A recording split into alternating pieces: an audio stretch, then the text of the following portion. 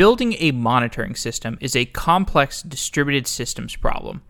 Events are produced from different points in an application, and they must be aggregated in order to form metrics. These events are often ingested by a time series database, which forms the backbone of our monitoring system. Theo Schlossnagel is the CEO of Serconis, where he has been working on architecting the company's monitoring software for 6 years. In this episode, we talk about how to build a monitoring system and a monitoring company, and the requirements for the underlying time series database, as well as what monitoring even is. I really enjoyed talking to Theo. He has a lot of experience with distributed systems, both in academia and in business, and it's a pretty wide-ranging conversation going from distributed systems to applied distributed systems to just the state of software engineering and software architecture.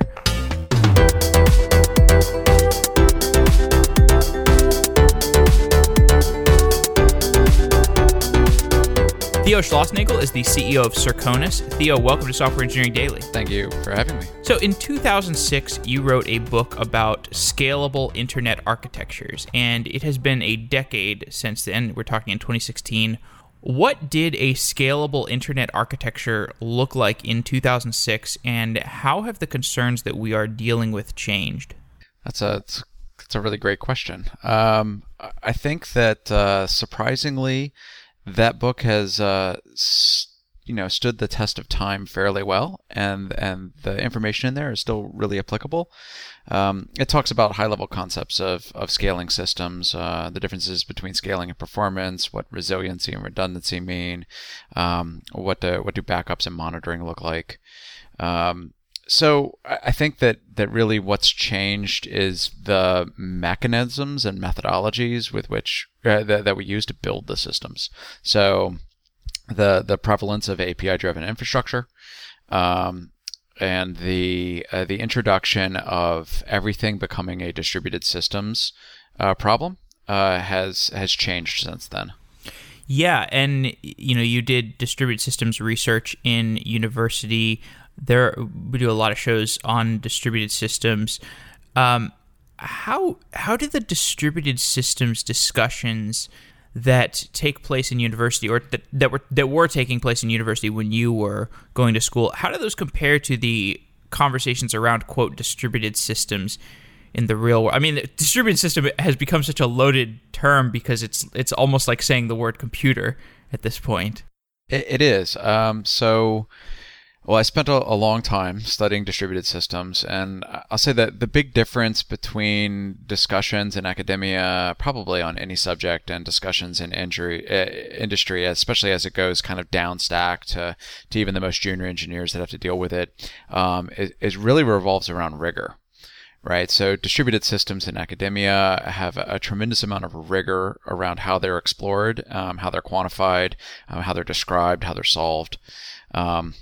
Generally speaking, the code people write in academia is atrocious, but the framing of the problem and the accuracy and understanding of the solution just have a tremendous amount of rigor. And I think that while in industry people tend to high quality code is much more readily available and achievable in industry, I think that they're just throwing things at a wall when it comes to actually solving the distributed nature of the problems that they encounter.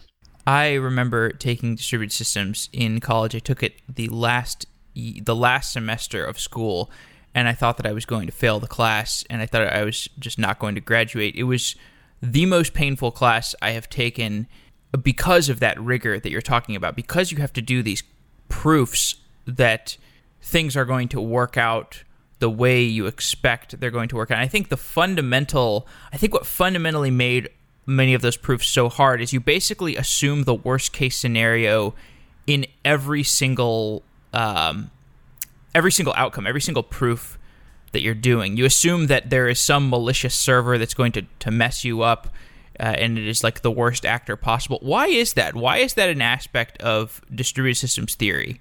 The problems become So it's kind of like the difference between physics and electrical engineering. Physics is all about the beautiful equations, and the flux through a sphere is always zero. Electrical engineering is about circuits frying and things actually working in the real world. So in academia, the problems are easier to frame when they're simple, and I would say that understanding that any component in the system can be Byzantine is a simple statement. It provides a lot of really interesting challenges for academic computer scientists. So I think that the real interesting Byzantine part is where meaning those two worlds infinitely collide. malicious. Yeah, Byzantine meaning someone who is actively uncooperative. Yeah. Right. So and the truth is that systems in general are not actively uncooperative as long as you're outside of the security realm. There's an argument that security realm could be like universally useful in all software, but I think the interesting part is where academia and practice collide, right? So you need an academic rigor when approaching problems, but you need industry to inform about when compromises are acceptable. And that's when you get really fantastic operable software. Is when you have an academic rigor to approach the problems, but you're allowed to remove problems from the problem set based on industrial experience. And you also get really good papers. I mean, I remember the papers that we read in that class, the ones that were purely theoretical, like the Paxos papers, I was just like, I can't read this. But when we read You're like... not alone. Yeah, exactly. It's funny. I think that story about how I think the Paxos paper wasn't originally accepted to ACM because they were like, this is incomprehensible, and then later on they figure out like, oh, this is actually the backbone of distributed systems. But it was funny because the papers that we read from industry, like Dynamo or MapReduce or whatever else, Bigtable, I think, those were so much more readable and so much more fun to read, and so much more reassuring that, oh, thankfully we're not always on this mythical Greek island where everything goes wrong. Yes. I am in the U.S. right now. It feels a little bit like that. So getting this conversation towards the industry and what you are doing, we're talking about distributed systems and how that translates to industry. And so you always have this, this assumption that things can be Byzantine, things can go wrong. So at a high level, what are the ways that the fundamental nature of distributed systems make it hard to build a truthful monitoring service? Because Sarconis is a monitoring company and you are monitoring distributed systems. So what are the fundamental ways in which that is quite difficult? Yeah, so I actually think that there are some aspects of monitoring in general that lend itself towards the easy sides of distributed systems problems. Distributed databases in general are incredibly challenging because of all of the cases that you have to solve for. What if two different nodes make two conflicting changes at the same time? How do you resolve that dispute? How do you store them both? There's a lot of fantastic research in that area. But the interesting part is that when you're observing a system, you've observed it. It's done. There's not really a lot of conflict possible. So if someone reports that their CPU idle consumption is at this many clock ticks, it's not like they can unreport that later. So a lot of the data inflow into a monitoring system has immutable properties, right? It's write once and read forever. So you don't have to handle a lot of different typical database operations, which meant that in our distributed system, our distributed time series database, we were able to create a database that only processes commutative operations. And this is where you can go back into academia and say, let me prove that the set of operations that are allowable in my database are commutative. And if I can do that, and I can skip all of these really complex distributed systems problems. And then the software becomes very easy to operate. It's very resilient to failure. And then you kind of you don't break out in a cold sweat at night to all the challenging Byzantine problems that you elected not to deal with that might happen anyway. Commutative meaning the ordering of events is less important? Correct. The ordering of events doesn't matter for the correctness. So if you apply ABC on one box and then ACB on the other, they will result in the same outcome. So that's powerful. Definitely. So how? I don't want to get into that. I want to get into the time series database in more detail. But let's do a simple definitional exercise. I've asked a couple people who have come on recently this question. How do you define monitoring? What does that term mean? Well, that's a really interesting question as well, and I'm not sure I've arrived at an answer to that. Our chief data scientist here has kind of started an RFC process around the definition of monitoring, and I think it got a pretty good traction. But the idea is being able to observe the behavior of systems and check for their correctness. It's a pretty large scale thing, and I think monitoring is very wide and encompasses a lot of things. And at Serconis, we really only tackle a very I wouldn't say it's super narrow, but we do not tackle that entire space. We tackle telemetry analysis, take that at high volume, but there's systems emit logs that may describe whether or not they're running to spec.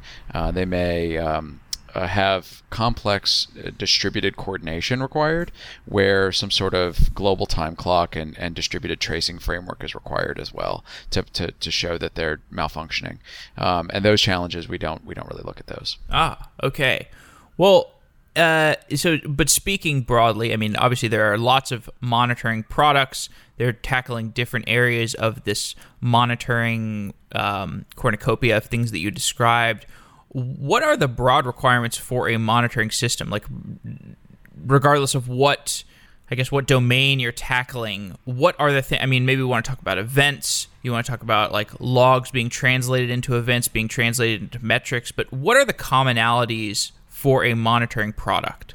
They need to record an observation of a running system, right? So that's kind of it in a nutshell. But I think that there are some aspects of a monitoring system that have been violated in the last 20 years that we've been playing with this whole monitoring concept.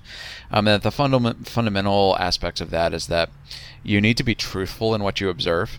Right, so when you observe something like a real engineering practice, you're going to get some sort of measure out of that, and that measurement is most likely going to have an error in it due to its measurement to the technique you use to measure. You're not measuring time precisely. You're not measuring values precisely. So understanding the value that you get in, the time it comes in, and the error around that is really important to using that in further computation. Right, so we have this weird idea in monitoring that we take all this telemetry data in and then we do math on it and we get an answer out. And it's like if you ever talked to like a civil engineer building a bridge, and they said, how much weight can I put on the bridge, and they gave you an exact weight to the kilogram. Right, the first thing you would do is not trust them at all. Right, there's just no possible way that you can be accurate without error bands. So engineers need to realize that there are data quality issues coming in. They need to have sound statistical methods for the way they analyze that data so that they know exactly how much confidence they can place in the answer. And I think that sort of approach to monitoring has been vacant. Right, so we haven't done that in our industry. I think that's kind of the next step where all the monitoring vendors are going to have to kind of suck it up and start treating this like a real engineering discipline. Well, talking about it from the end user point of view, James Turnbull came on the show not too long ago. He was talking about monitoring. He wrote a book recently called The Art of Monitoring, and he provided a very different framing for monitoring than I had thought of before. Because in the past, I had thought of monitoring as this thing where you just kind of watch a graph or you watch some things and you just wait for a disaster to happen and then you like troubleshoot it using the monitoring software, because that's just how I had seen it used at other companies I've worked at. I thought of monitoring as just this thing where you're watching. But he classified this specific type of monitoring as reactive monitoring. Like if you're just watching your dashboard and kind of waiting for a disaster to happen, that's more of a reactive perspective.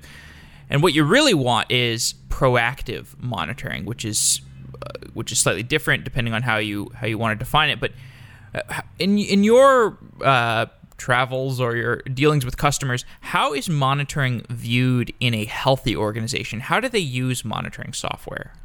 I think that that divide between reactive and proactive monitoring is simply a line on the difference between known and unknown unknowns, right? So, and that line is just at a different place and it shifts over time. So people in an organization typically use monitoring to observe the behavior of software, right? And when software misbehaves, the monitoring system can alert to that, and corrections can be taken. And we're in a constant struggle in our industry to codify that observability into a reaction inside the software product. Right, so a software product understands when it needs to change its tunables or change its behavior based on feedback, and that would be active monitoring. So if I observe the system and the system can detect it's not behaving well, and it knows what that pattern looks like and it knows how to modify itself, that's proactive monitoring. But arguably, every time we have reactive monitoring, we have an opportunity to shift the learnings about the remediation of those issues into code, and change that to later be proactive monitoring. So I just think that line is it's an important thing to realize, but it's not like we are now making the shift. Every piece of software that has any resilience in it has adopted those shifts over time. Okay, so I'm a little bit curious about the product perspective, the business decision perspective of starting Serconis in 2010. What was the landscape of monitoring tools like in 2010, and where was the gap? Why did you want to build Serconis? Yeah, I'd say that is different answer then than it is today. It's a very interesting path. It's been a long journey. So in 2010, the landscape was rapidly growing. The vast majority of monitoring from an operations perspective was red light, green light technology. So like the Zabixes and Nagiuses of the world that told you when things were good or bad.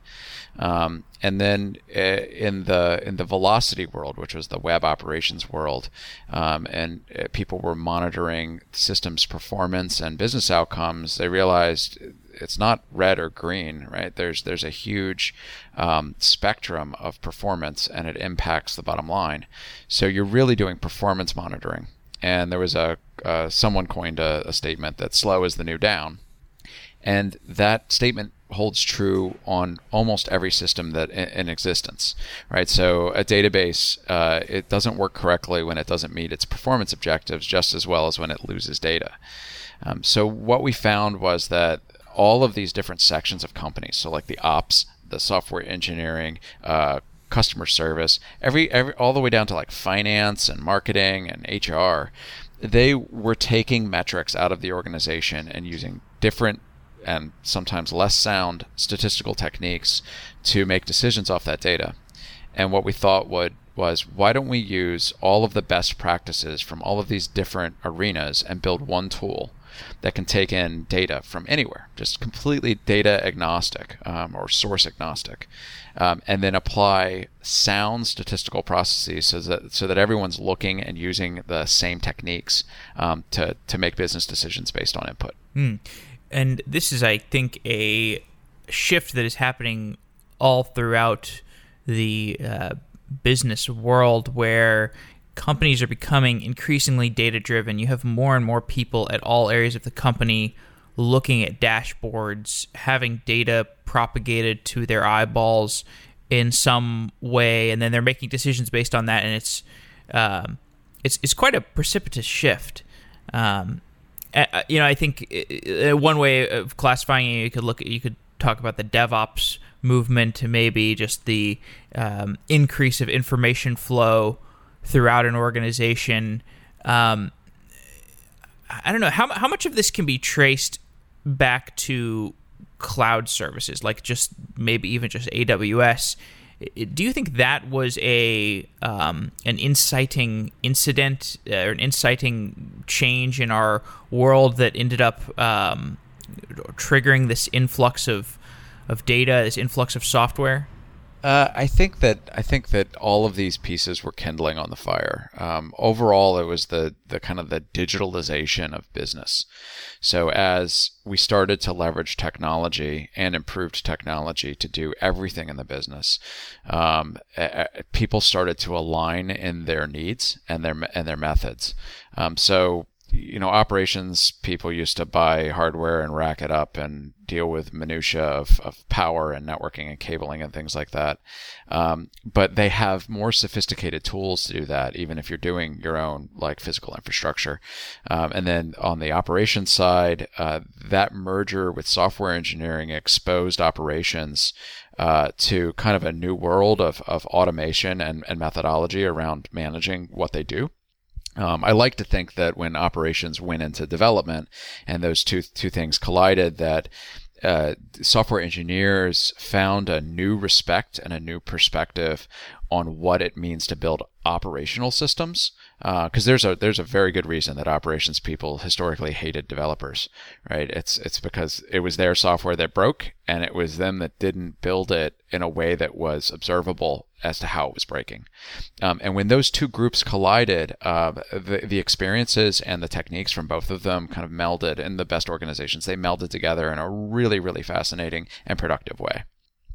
But the concerning part about everybody being data-driven is that when you look in finance, still in a lot of organizations, finance looks at data every day or every hour, sometimes every week, right? And then operations looks at data every minute or every second.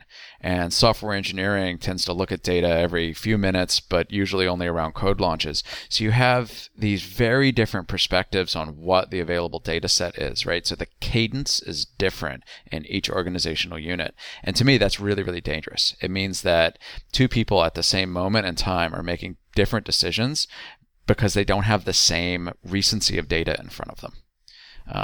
And then if you step one step back, a lot of them are acting on incorrect data and incorrect processes. So not only do they not have the right data all the time, they actually have the wrong, they have dirty data and bad answers out of it. So that's a kind of an additional challenge. Okay, well, I want to talk a little bit more about engineering a monitoring system. At the heart of monitoring are these events. These events aggregate into metrics, and you can build a dashboard with those metrics. In order to get those events or that log data or whatever type of data you're aggregating to build your source of truth that you can build higher level things like visualizations or alerts based off of, in order to get those events or the log data or whatever you're looking at, that data is either pushed to or pulled from your monitoring system. And there is some debate around this push versus pull model. Why is there such a debate around push versus pull? Why is there a debate? Emacs versus Vim, why is there a debate? I think that engineers really like to argue with each other. I hate it when their arguments are poorly founded. And in this particular case, I think that the push versus pull debate is kind of oversimplifies how systems work and conflates these two different concepts. So a lot of people that think that you should only pull data because when you're pulling data, you can control the frequency at which you measure that data, right? So you know where your assets are, you know when you want to ask the question, you are in complete control of when you're asking that question. So if you want to see data second by second, you can ask second by second. If you want to see it minute by minute, you can ask minute by minute. So that's one argument for pull. And then the argument usually against pull or for push is that, I can't figure out where all my assets are. They come up and they come down. I don't want to have some sort of inventory management system there. I really just need to accept the data. Like everybody should just point their fire hose at me and I should just take care of things. And the argument is from each of them is that the other one doesn't scale. So I think all of those are all false. Like none of those arguments really make sense. The arguments of push versus pull often conflate the layer 3 problems with the layer 7 problems in the OSI model. So the idea that my system A should connect out to system B versus system B to system A, Like the answer is it's a TCP connection. Once it's established, it goes in both directions. Even if it's UDP, if you're asking a question, people typically don't monitor with UDP because they care about their data too much. Like that, the measurement actually has to get to the other end. It can't just get lost. So if it's TCP, once you have the connection established, it's bidirectional. It doesn't matter. So the push versus pull argument there is kind of idiotic. It's like, do either one. It doesn't matter.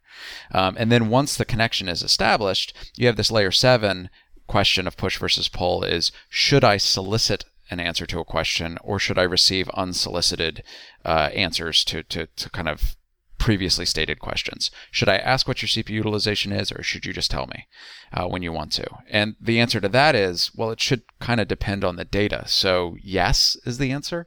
You should do both. You should allow for both of those things. So to me, the push versus pull should be both agnostic on layer 3 and layer 7, and the argument is kind of irrational.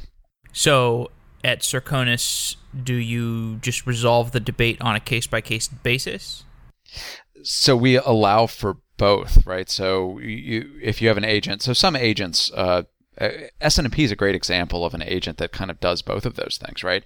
So people always say their things are agentless, which is like being serverless, like it doesn't run on a server somewhere. So a switch has an SNMP agent on it. That's how you ask SNMP questions of that switch. So you can ask it, how many octets did you push over this port? How much CPU utilization do you have on your core CPU? You can ask questions like that and get your answers back. However, SNMP also has a trap mechanism where the agent itself on that box can send an unsolicited answer to a question to an upstream party, right? So even the oldest technologies out there, like SNMP, which should by all means die, supported like this dual mode model. And when you need to ask a question, you ask a question, and when you don't know you should be asking a question, the agent on the other system says, "Hey, I have important information you probably need to know right now," and it pushes that data. And at Serconis, we try to treat all the protocols and all the products that we monitor in a very similar sort of way, where if you can ask questions, you should be allowed to. If the product has things to share without you asking questions, it should be allowed to. At the end of the day, it's all data in a database, so we don't really care how we get it. So speaking of databases, you have built your own time series database at Serconis. Why didn't the pre-existing databases do the job at the time when you built that time series database?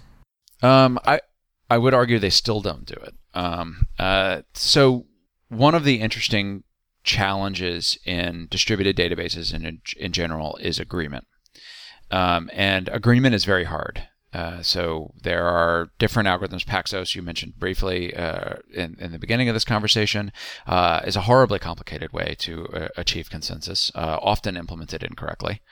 And there are some real-world scenarios where you actually have to change the Paxos implementation to have it really work well. So Raft, which came out, I guess, about 3 years ago now, that one's a much more simplified consensus problem to solve, right? They just frame the problem in a different way. They frame the solution in a different way. It leads to much better implementations. But like all computer science problems, the best way to solve a problem is to not have it. So it's always easier to debug the lack of a solution to no problem than it is to debug some solution to some problem. So the reason that you would need consensus is to deal with conflict resolution for database storing. And by building a database that limits its operations to commutative operations, they also happen to be idempotent commutative operations, right? So I can apply AAABC or BACCC and still get the same answer. By limiting the operations to that, we don't need consensus algorithms. We don't have to pay for the problems that they induce. And when you're talking about data integrity and typical systems, those problems are well worth paying for. But since we don't have that problem, carrying the baggage of that solution forward into our product would have been a tragic mistake. So we built a much simpler system, and that is the only reason that we elected to build it ourselves. Is we realized we could build a database only on commutative operations and have something that just works better because it doesn't have that baggage. So I did a series of shows recently about the Prometheus monitoring system and the the people I talked to about that system did say similar things. They said, for monitoring databases, you don't need to do 2n+1 servers to keep your database consensus or whatever, because it's just monitoring data, and you can. I disagree with that. Oh, okay. Yeah.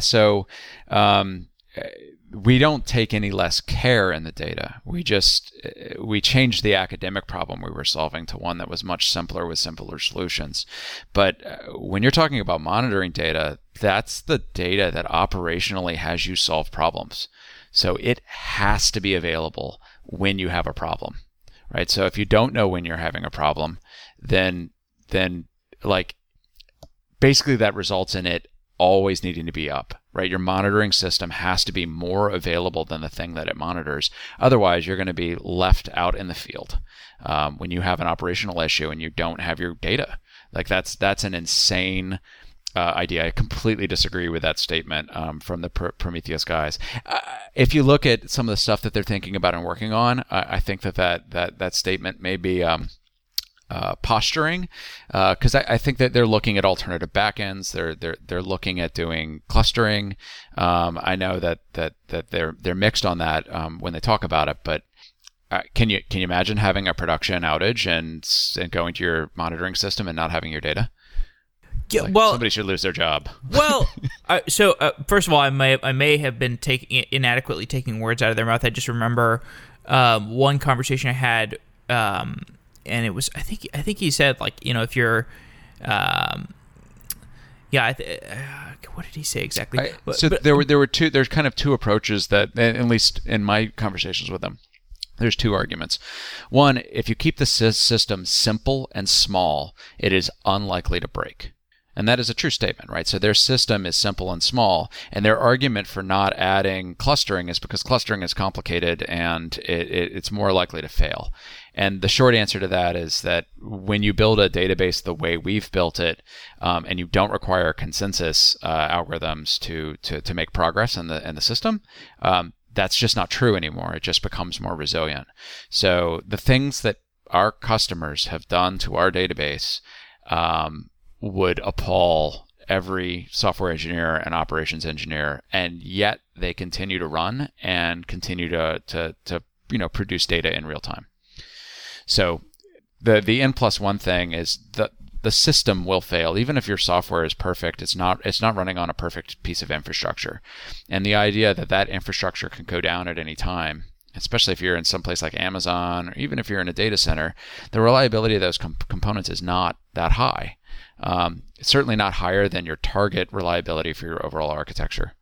So you got to have two, and that's kind of the way that works. So we learned that everywhere else in the architecture, and that equally applies to monitoring. Right. So, real quick, do you know what database they use in Prometheus, or is it like choose your own? It's a custom internal. Okay. Okay. Prometheus has its own database. Correct. I see. And I can't. So was it? Did they don't replicate at all, or they replicate only once?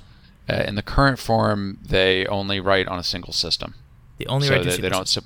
Yes. Okay. So Prometheus is a standalone single system monitoring tool. And you were saying at a minimum you replicate once, so you have two copies of the database. In our deployments, we have 12 the data. Every piece of data that comes in sits on 12 spindles, and that's on 6 separate machines in 2 separate data centers that are far apart. Wow. So we can lose any 5 machines anywhere, and no one would ever notice. Wow. Okay. And that's per lane.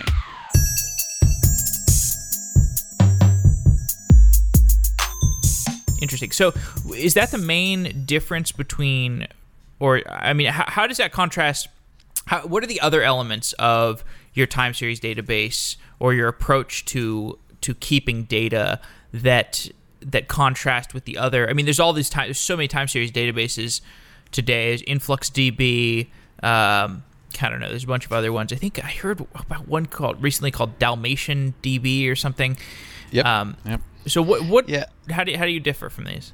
I think that's an enormous can of worms to open.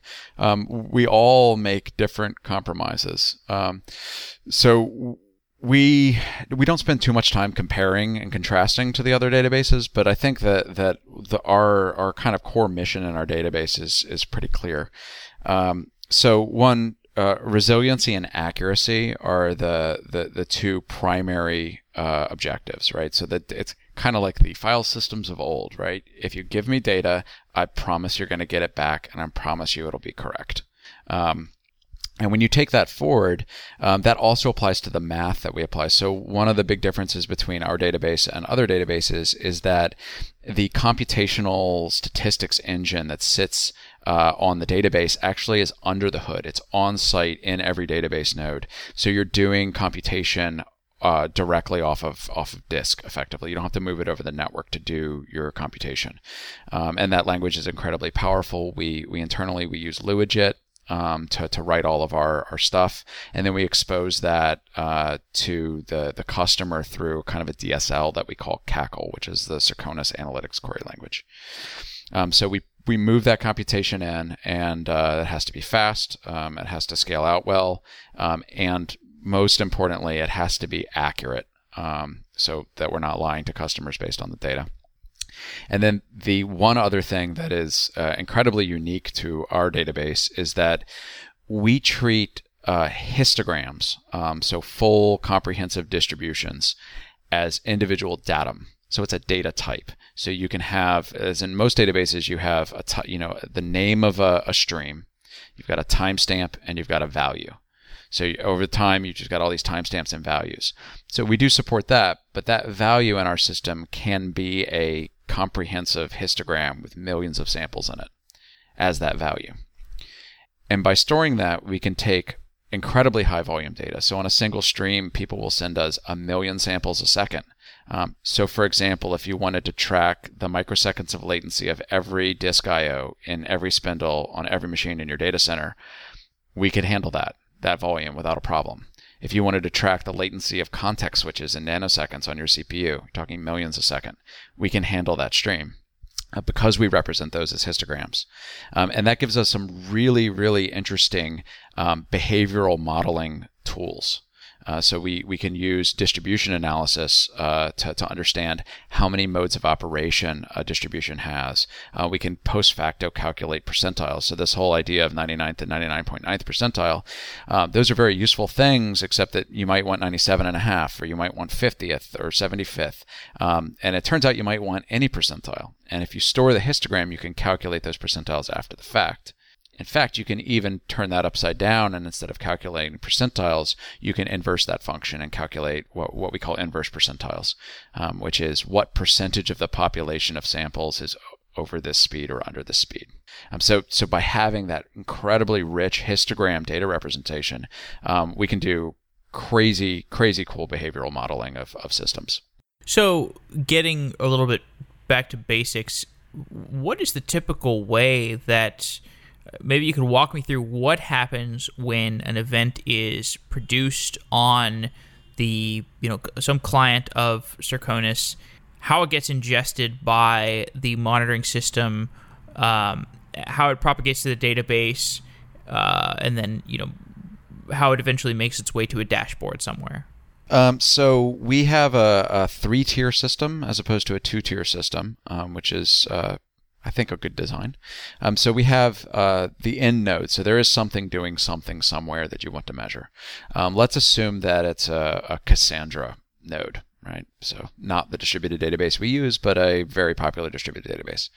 So when you're running a node of Cassandra, there are a whole bunch of things that you might want to measure from that. So there's a tool that comes with it called Node Tool, and it'll output a whole bunch of different statistics around, what the database is doing, how many transactions it's done, how much memory it's using, that sort of thing.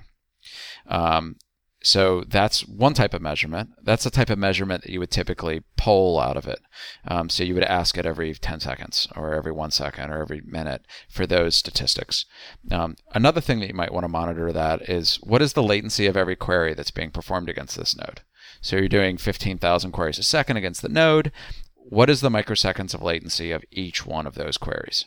Right, so that you probably wouldn't poll because you don't know when they're happening. So you would actually submit, 15,000 measurements per second. All of those streams, so all the memory utilization coming in at once a minute or once every 10 seconds, and the latencies for every query that could be coming in at 10,000 or 100,000 a second, all of those streams hit what we call a broker, and the broker is simply a store and forward engine for that telemetry data, so that if there is something, God forbid, wrong with our service, that you continue to store and forward that data so that you will have accurate, kind of an accurate representation of how your system was behaving, even if we're down. So that store and forward engine will take high frequency data and it will compress those into histogram representation. And it takes low frequency data and just kind of passes those through as individual sample points. That connects over SSL back to the cloud, the Serconis cloud. And that data is ingested into basically a strategy distribution node, if you will, that we have. We call it StratCon. And that node is responsible for doing two things. One of them is making sure that data lives forever in our time series database. So it will push that data as it arrives back into Snoth, which is the internal name for our database. And it also pushes that over a message queue. We use FQ, which is an open source queuing system. And then that goes on to stream processing for doing alerts, real-time alerts. So that fans out. So as the data is produced on the end node, it goes to the broker, it's stored and forwarded up to the strategy node, and then it fans it into long-term permanent storage and the online analytics system that does alerting. Okay. Dashboards get a little bit more complicated because sometimes dashboards are feeding real-time data where they're reading off of that message queue for the analytics streaming.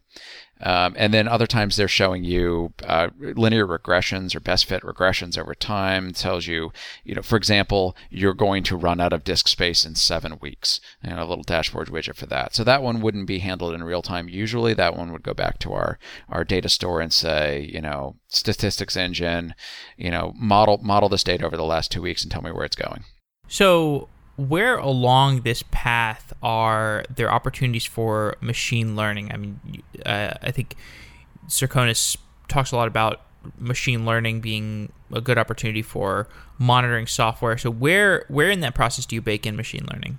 So machine learning in general, so we have a couple of different approaches to that. Most of them are statistical inference, but so the data store itself, Snoth, has a toolkit that allows for complex analysis, including machine learning. And all of the tools and techniques that are there can also be run in the online stream analysis system that we have. It works sort of similar to like Apache Spark, but they run the same language, so we write code once and it runs in both of those systems. So that today is where we apply machine learning. So when we detect an anomaly or a behavioral change in a system, we can emit an event that says, "Hey, this is weird." What we don't do is event processing, event correlation, and things like that. So there's a huge opportunity for machine learning downstream from those events, and trying to figure out what does this mean for the behavior of an organization with 1 million streams or 10 million or 50 million streams of data.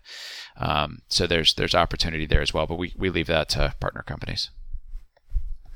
So another element that is, I think, changing in our organizations, we've talked about a little bit about the DevOps type of evolutions that we're going through, and this goes hand in hand with the continuous delivery conversation, or continuous deployment, continuous integration, these pipelines that allow people to push code faster.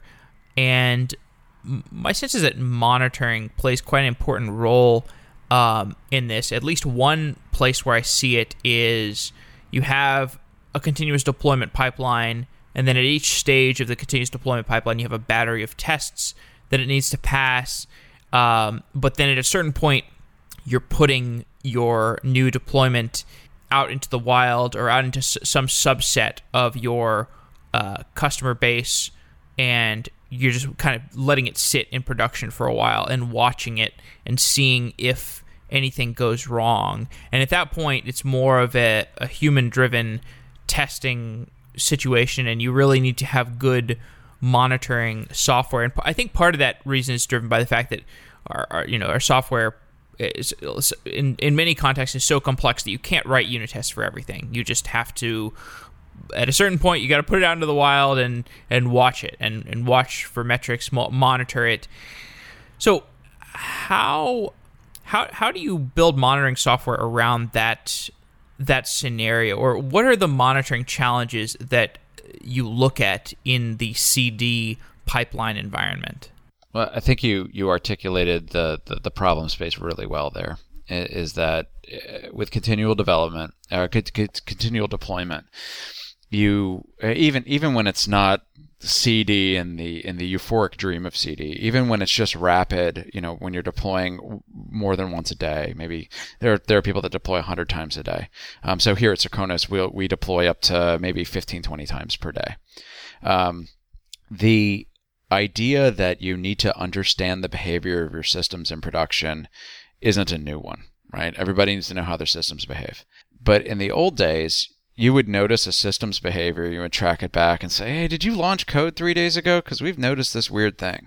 Well, you can't have a conversation over a 3-day time span when you've had 40 or 80 or 100 deploys in between those two things. So when you have continuous deployment that reduces the deployment cycle of changed code, it necessarily reduces your ability to, it reduces the time you are allowed in order to detect behavioral changes in software. So you have to be able to detect a behavioral change in software almost immediately after deployment. Otherwise, you risk conflating that behavioral change into the next deployment. So everything got faster. Monitoring too, I guess, is the TLDR on that. Got it. So what are the other monitoring requirements of your customers that you're seeing change?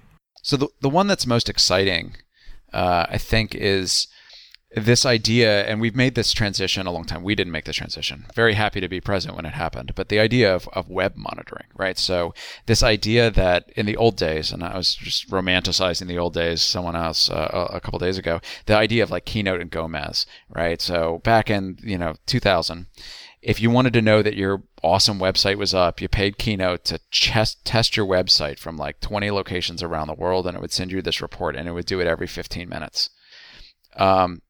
And the idea of doing that today is just, not that you wouldn't do synthetic tests regularly to make sure things are working, but the idea that you wouldn't have empirical data of user-observed experience, right? So RUM, real user monitoring.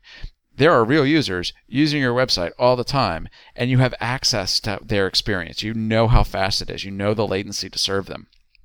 So the idea that you would ignore that data is crazy talk now, right? Everyone does that. It's built into Google Analytics. You just turn on Google Analytics, you can see how fast your site is based on every single person that visits. What I'm really excited about is our people are starting to expect that from their software, right? So it used to be that you would make a Cassandra request and make sure it came back fast enough. But you have the same problem, right? You are measuring the latency of the one request that was completely unnecessary. It was your synthetic request. Yet you had 15,000 requests happen in the last second, each one of them measurable.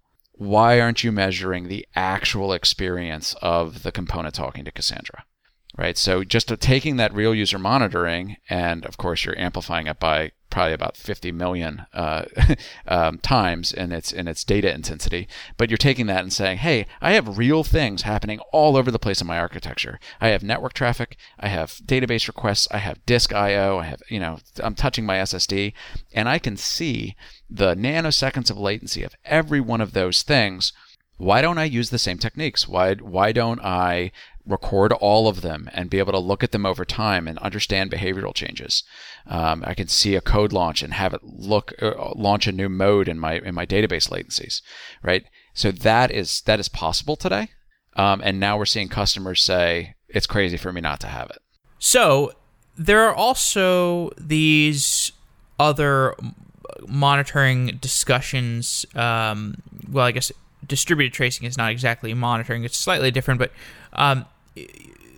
as we use... I think it falls in the category. Falls into the category. Agreed. So as we use... Well, I think the one way that it doesn't fall into the category is that it's the sample rate. You make kind of a subjective decision, like how often am I going to sample my requests that are... So for those who don't know, distributed tracing is this thing where maybe you've got a bunch of microservices or you've got some third-party services, and you basically you put a request ID that traces through the different microservice requests as they are calling one another, so that if you have some large amount of latency at the top level of your request, you can identify where in the request chain of your different microservices the biggest portion of latency is coming from, or you can figure out problems that are occurring in that request chain. But oftentimes it's not... You're not evaluating every single request. There is some subjectivity to how often you're sampling. We had a show about distributed tracing recently, and that was the one thing, the biggest thing that she distinguished between monitoring and tracing. Is monitoring, you're kind of tracking everything. Distributed tracing, you're more getting a sample. I think that there is a little bit more collision than a lot of people first assume. So, for example, most monitoring tools, when they look at disk I/O, they'll take the average disk I/O over the last 10 seconds and report that. So there's a great example of someone taking a surrogate statistic that certainly doesn't represent the 50,000 disk IOPS you did in those 10 seconds. Right, so even in monitoring, there's a lot of sloppy monitoring, and I think a lot of that's going to go away soon. But that's the case. And with distributed tracing tools, a lot of the APM tools out there kind of provide some element of distributed tracing. And I agree completely that the sample rate becomes a significant problem in really understanding the behavior of the system. But I'm very optimistic about the open tracing stuff and Zipkin, for example. Our entire stack is instrumented from user request point of view, all the way down into the distributed database. We can see Zipkin traces for all of that, which is like an open tracing standard trace. So we can see the request start. We can see all of the sub requests. I can see the Postgres queries. I can see the Memcache gets. I can see all of that in a trace. And what we found by doing a very optimized implementation of that is that we can turn on 100% tracing and it doesn't have a noticeable impact on performance of the system. So we can trace every single call that comes into the system. The problem is we can't store it, right? So most of that ends up being, goes into a system and we store it for maybe 24 hours and then we throw it all away, just because it's very hard today to get a return on that investment. It costs more to store it than it does than we get out of it as a benefit. So, last question. One interesting question around monitoring that I've heard recently is the question of monitoring serverless, because obviously there's this discussion around serverless architectures where you basically, the only thing you submit some program or some sequence of code to this serverless thing like Amazon Lambda. Borg. Huh? Yes. The Borg. The Borg, yes. Right. And it schedules your code and it maybe spins up some ephemeral container and then spins it down as soon as your thing is done, or just leaves it going for a while for other similar requests. But there are challenges related to the opacity of that model. So and at the same time, people are talking about serverless is going to be the future or whatever. What are the challenges? You agree? Okay, you think it is the future. I think it is. I think that when we stopped running, there are very few users today, especially in Amazon, where you actually have access to understand what your hardware is doing. So the idea that you care what your VM instance is doing or the Docker container on there has been a layered cake of lies on what you've been doing for a long time. And I think that, not that it's not been useful, but it's sort of counterproductive. And serverless actually forces you right beyond that point where you realize, actually, I don't care where this is running, and I never should have. I actually should have cared on what the quality of service I was delivering from the code was. So it gets back to this I need to be monitoring the service. I want to look at the latency of every call into this architecture. And I actually wanted to do that on containers, and I wanted to do that in VMs, and I wanted to do that on hardware. And when we were back at the hardware realm, it actually made sense to really monitor that hardware wireless too, right? Because we were stuck on it. And if we had a problem, we could associate it to that hardware and get it repaired or get our processes moved. But as we go into serverless, it really becomes clear that we really only care about the quality of the service being delivered. So we can focus the monitoring where it belongs. So I'm super excited. I think that's a really great way to do it. And it ends up being a lot less expensive to monitor things that way.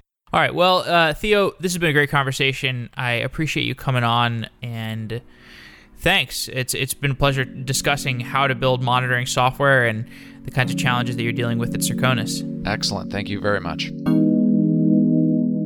O'Reilly is hosting Bot Day, a conference in San Francisco on October 19th, 2016, that offers the strategic and technical insight that you need to start implementing AI-driven conversational interfaces that can talk to your customers, make your employees more productive, and streamline your business. Check out Bot Day from O'Reilly, coming October 19th, 2016.